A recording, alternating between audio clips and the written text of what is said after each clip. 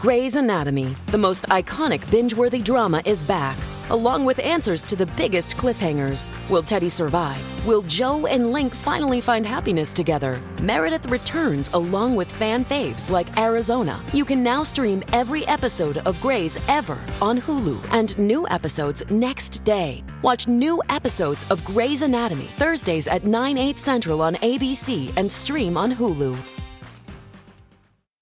The 11th Circuit is weighing in on Mark Meadows' bid to try and get his case removed from Fani Willis's jurisdiction, her home court in Georgia, to federal court. And they are on an expedited briefing schedule that we're going to talk about here in a duet with my Legal AF co-anchor, Michael Popak. So let's talk about a little bit where we are and how we got to where we are today. So if you remember, Mark Meadows wanted to remove his case to federal court under 28 USC 1442 and 1455, which basically sets forth the procedure on how you get your case moved from state court to federal court. And that requires three things. You have to be a federal officer, you have to be working under the authority of your job description, and you have to have a plausible federal defense. And it's the defendant's burden. So it was Mark Meadows' burden to get his case and to show that he had those three elements and that he met those three elements. There was a hearing before Judge Jones. The hearing was held on August 28th, and Meadows testified. And he tried to say that everything was under his job description as the chief of staff. Remember, he was the chief of staff for Donald Trump at the end, maybe for 8 months. And he said, look, my job description, there's nothing that the chief of staff doesn't do. So everything was in my job description. The law here, and when a court will assert federal jurisdiction, is there's a strong policy against federal interference because of federalism. But there is this carve out in the law with those three elements. And what Judge Jones said was, okay, are you a federal officer? Do you meet number one, Mark Meadows? Yes. The state conceded that too, by the way. Fani Willis says, yeah, of course he was a federal officer.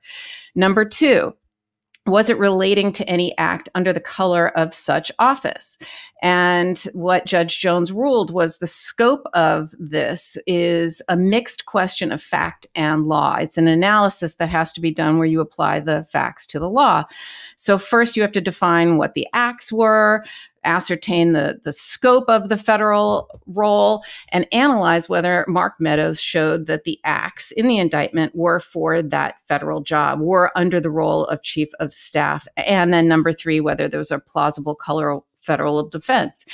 So basically, what Judge Jones says, look, if the facts show that at times you operated under the scope of your job and at times you didn't, that's not enough to give you federal jurisdiction if you're only being prosecuted for those specific acts that were related to your office. So look at the charged conduct and whether that relates to the color of your federal office. And what does that mean in the context of RICO and RICO conspiracy?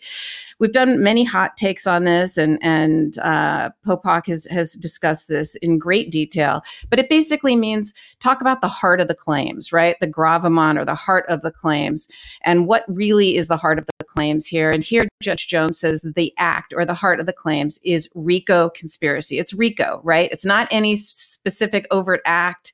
It's not any one thing. It's the conspiracy to join this enterprise to try and steal the election. And where Judge Jones really was struggling based on Meadows's testimony was what's his job description, right? What's in the color of your office? Because he had to determine whether it was necessary within your job description. And Meadows basically said everything except stumping on the campaign trail for Trump is in my job description. I set up phone calls, I set up meetings, but so Judge Jones basically says, I can't really credit your job description because you refuse to say what's in the outer bounds of your job description. So what I'm going to do is I'm going to apply the Hatch Act, which is a law, a civil law that says basically it prohibits an employee a federal employee from using his official authority to influence for the purpose of affecting the result of an election or participating in political activity. Sound familiar? For the purpose of affecting the result of an election? So the court basically said that have found that the job doesn't include working for the Trump campaign. That's fairly clearly what the Hatch Act would not permit. So the chief of staff's role does not permit working for the campaign. And Judge Jones ultimately ruled that Meadows did not meet even the quite low threshold for removal. He said that of the 8 overt acts that you were charged with, only one occurred within your job description, Mark Meadows. That's when you sent a text message to the U.S. House of Representatives member Scott Perry from Pennsylvania, where you asked for a phone number for the Pennsylvania legislators. And because you said the president wanted to chat with them, he says, I'll give you that. That was within your job description, but everything else was political. He also found there was no federal defense. Within minutes, essentially, very quickly, shortly after response to this decision, Meadows filed an emergency motion for a stay pending appeal, where he wanted to basically press pause on this order rejecting removal to federal court. He filed this under Civil Rule 62 and Local Rule 7.2b, where he asked the court to stay the effect of this remand order, because what happens, Judge Jones says, I don't have jurisdiction, so I'm remanding this back down to state court to Judge McAfee. But he's saying, can you please stay this, because I'm going to seek an expedited review in the Court of Appeals in the 11th Circuit, and I have the right to appeal, which everyone agrees that both sides have the right to appeal.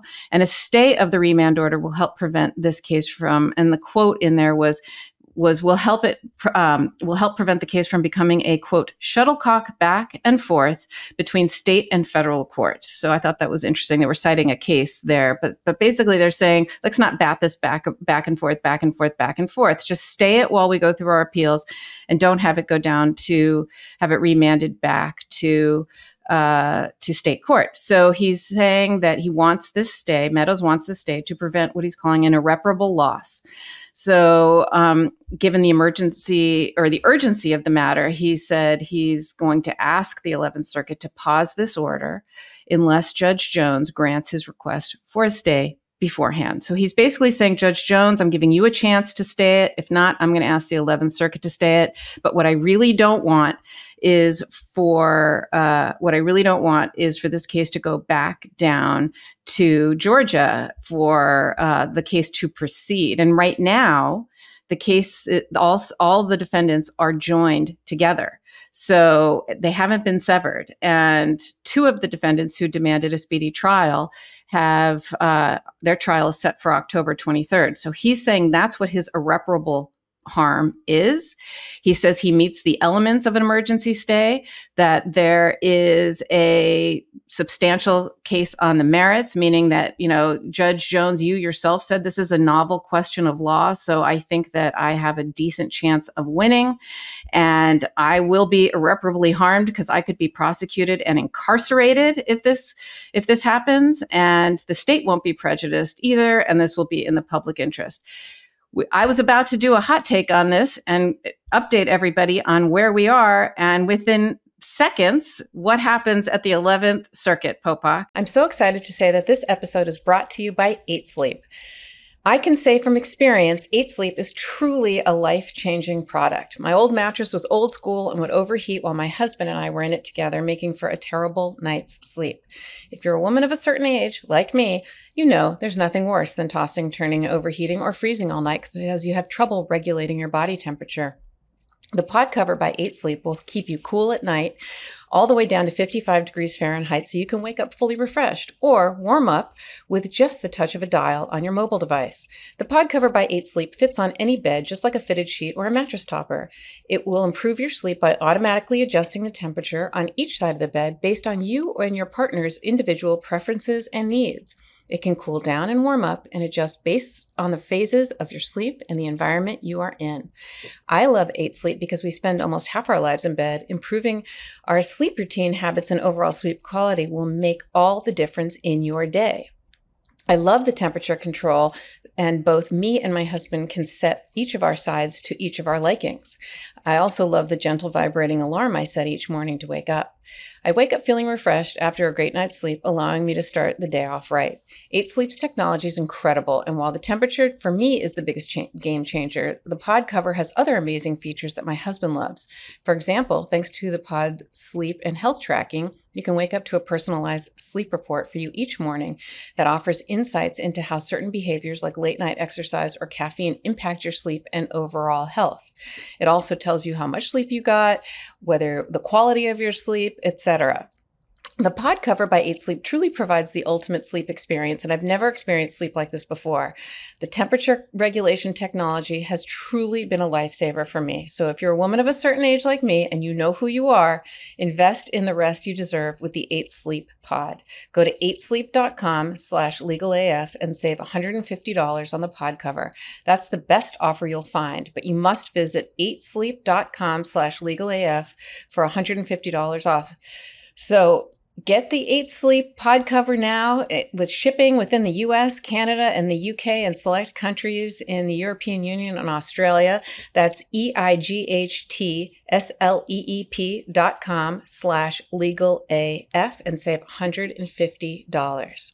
We've got an 11th Circuit that appears to be interested in an arcane area of removal, federal officer removal. As you said, Karen, the reason we're even talking about an appeal is because normally a federal judge's decision whether to have a case come from state over to federal court is not appealable.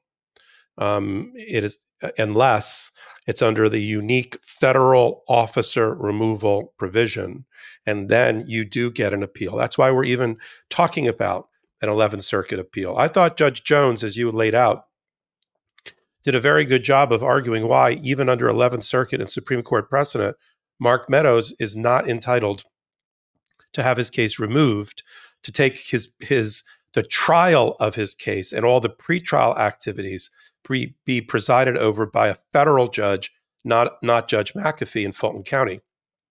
Again, for those that are new to our hot takes and new to Legal AF on the Midas Touch Network, it doesn't shed Fani Willis as the Fulton County prosecutor. It doesn't shed the Georgia law. It doesn't shed the indictment under Georgia law. It's all Georgia, Georgia, Georgia. It's just in another courthouse presided over a federal judge, even if Mark Meadows wins. The reason he's doing it, a couple of reasons: delay, although it's not going to be delayed based on how fast the 11th Circuit is requiring briefing on a new issue, which is in 2 days. He wants a different jury pool. It's a slightly broader group of people that would be part of the jury pool in federal court than in state court. And he wants a fast track to federal appellate courts like the 11th Circuit and the U.S. Supreme Court, and not be in Fulton County. And plus, Fulton County is moving, that meat grinder is moving at a velocity of which I'm not familiar, even though I've practiced in rocket dockets. It is moving quickly. Two of the 19's trial is in 6 weeks. And so he's worried about all of that and wants a little more deliberative, sobering process over at federal court.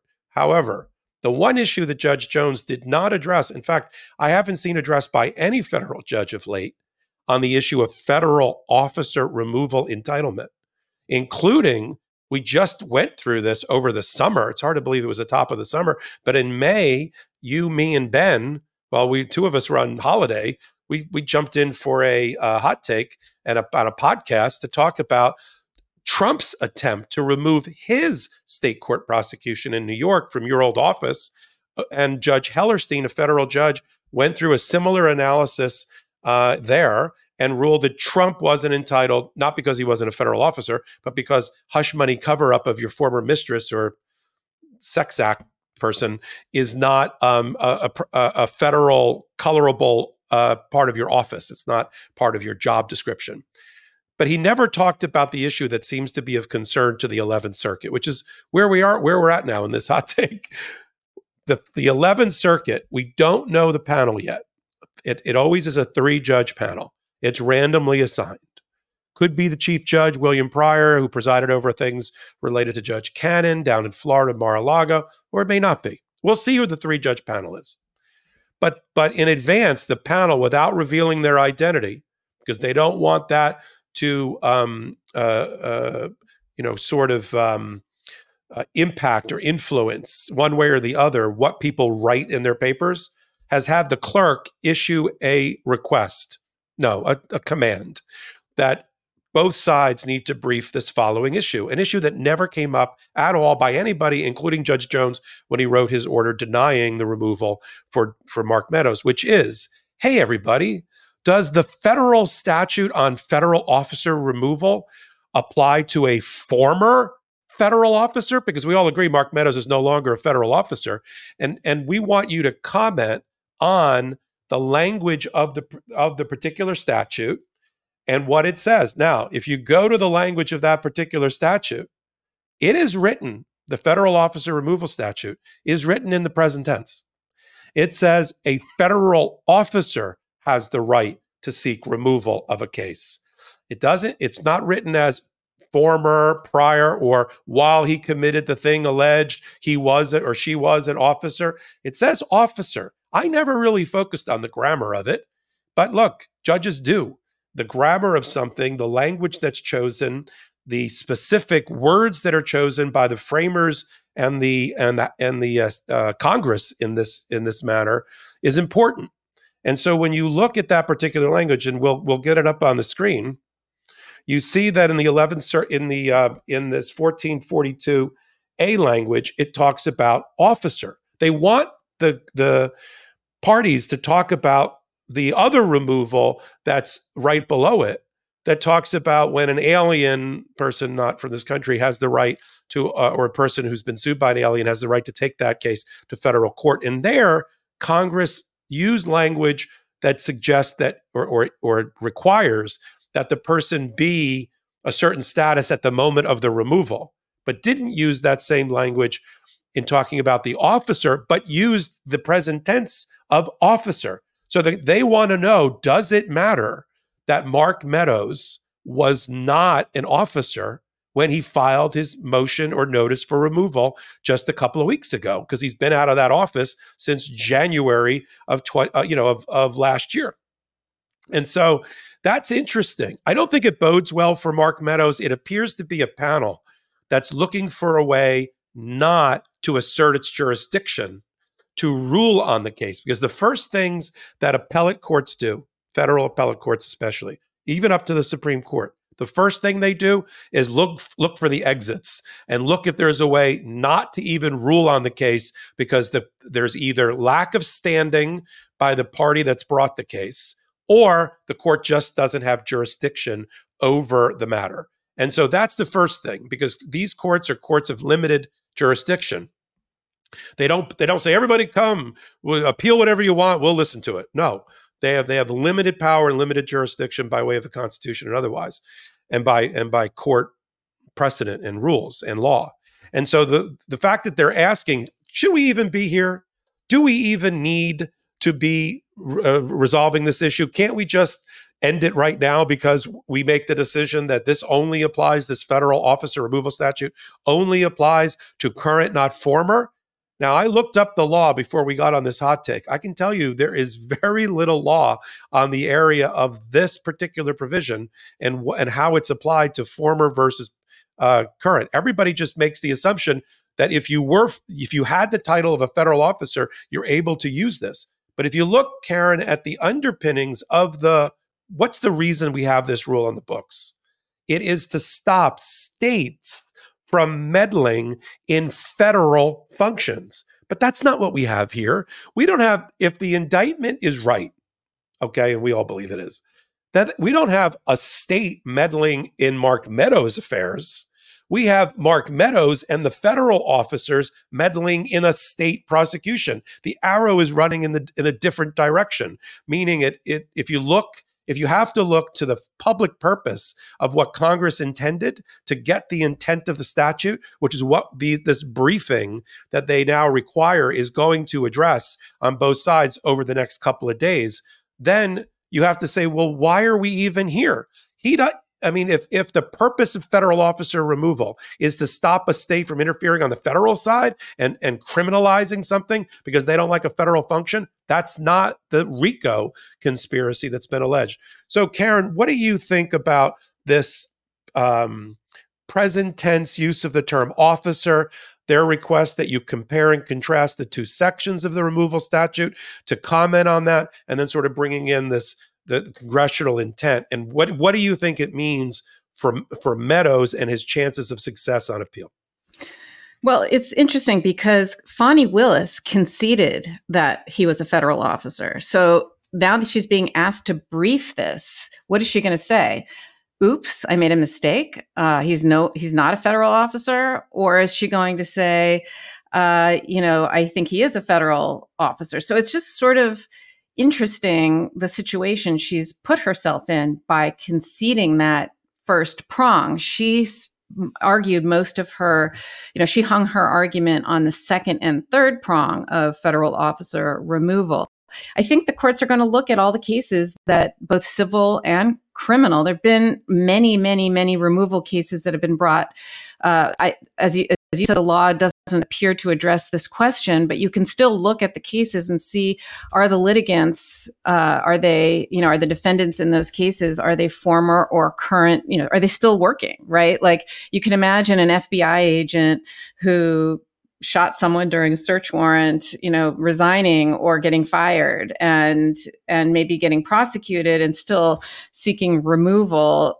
I think there'd be a strong argument to say, well, all the cases say that, that this, even though they're a former, they still got removal, that's what the law is. But if no courts have ruled on that, they could rule differently, right? They could say, look, no one's ever addressed this issue. I'm going to now look at the congressional intent behind this. I'm going to look at analogous types of law, like the alien removal, where Congress expressly included language. And since this is silent, Congress knows how to put in expressly language if they wanted it, but they didn't.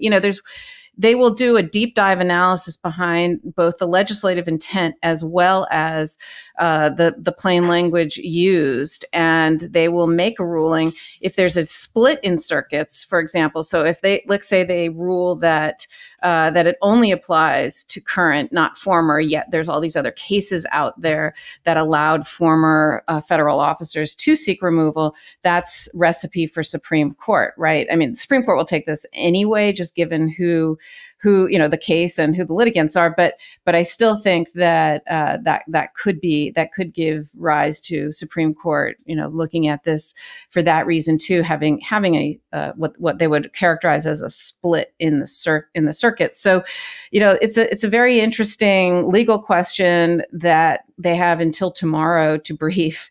So it's on a very fast track. I don't think this is going to be, they gave a 10-page limit so that they don't put a horn book into evidence, and really just make it kind of crisp and quick. And let's see, we have a legal AF coming, a full legal AF coming tomorrow. I'm sure we will be able to brief this. We'll have more information that we can bring to everybody and discuss this further. So, we'll be doing this tomorrow.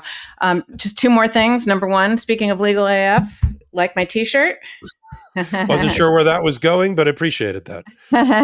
And number two, Popok, I wanted to officially congratulate you on your big news of the weekend, where you finally made it official and you got married. So congrats to you, and I'm sure you're gonna break lots of hearts, of many people out there. But congrats to you. You look appreciate that, colleague and part of my legal AF family. So that's a wrap.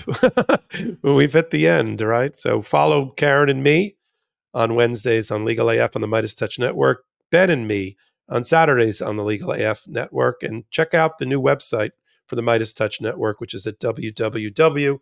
I guess we're still using that. MidasTouch.com for all. Karen writes there. They got a whole newsroom now that's writing original content. Our audio, video is all there as well. It's a great place to hang out during the week and help Midas Touch get to 2 million free subscribers on YouTube. Be the 2 millionth. Maybe Karen will throw in one of those nice t-shirts. Until then, until the next hot take that Karen and me do together separately. I will commit to that. All right, the 2 Karen millionth will throw person, in. I will send a t-shirt. Okay, perfect. Be the 2 millionth person. Until the next hot take for Karen Friedman, Agnifilo, and Michael Popok.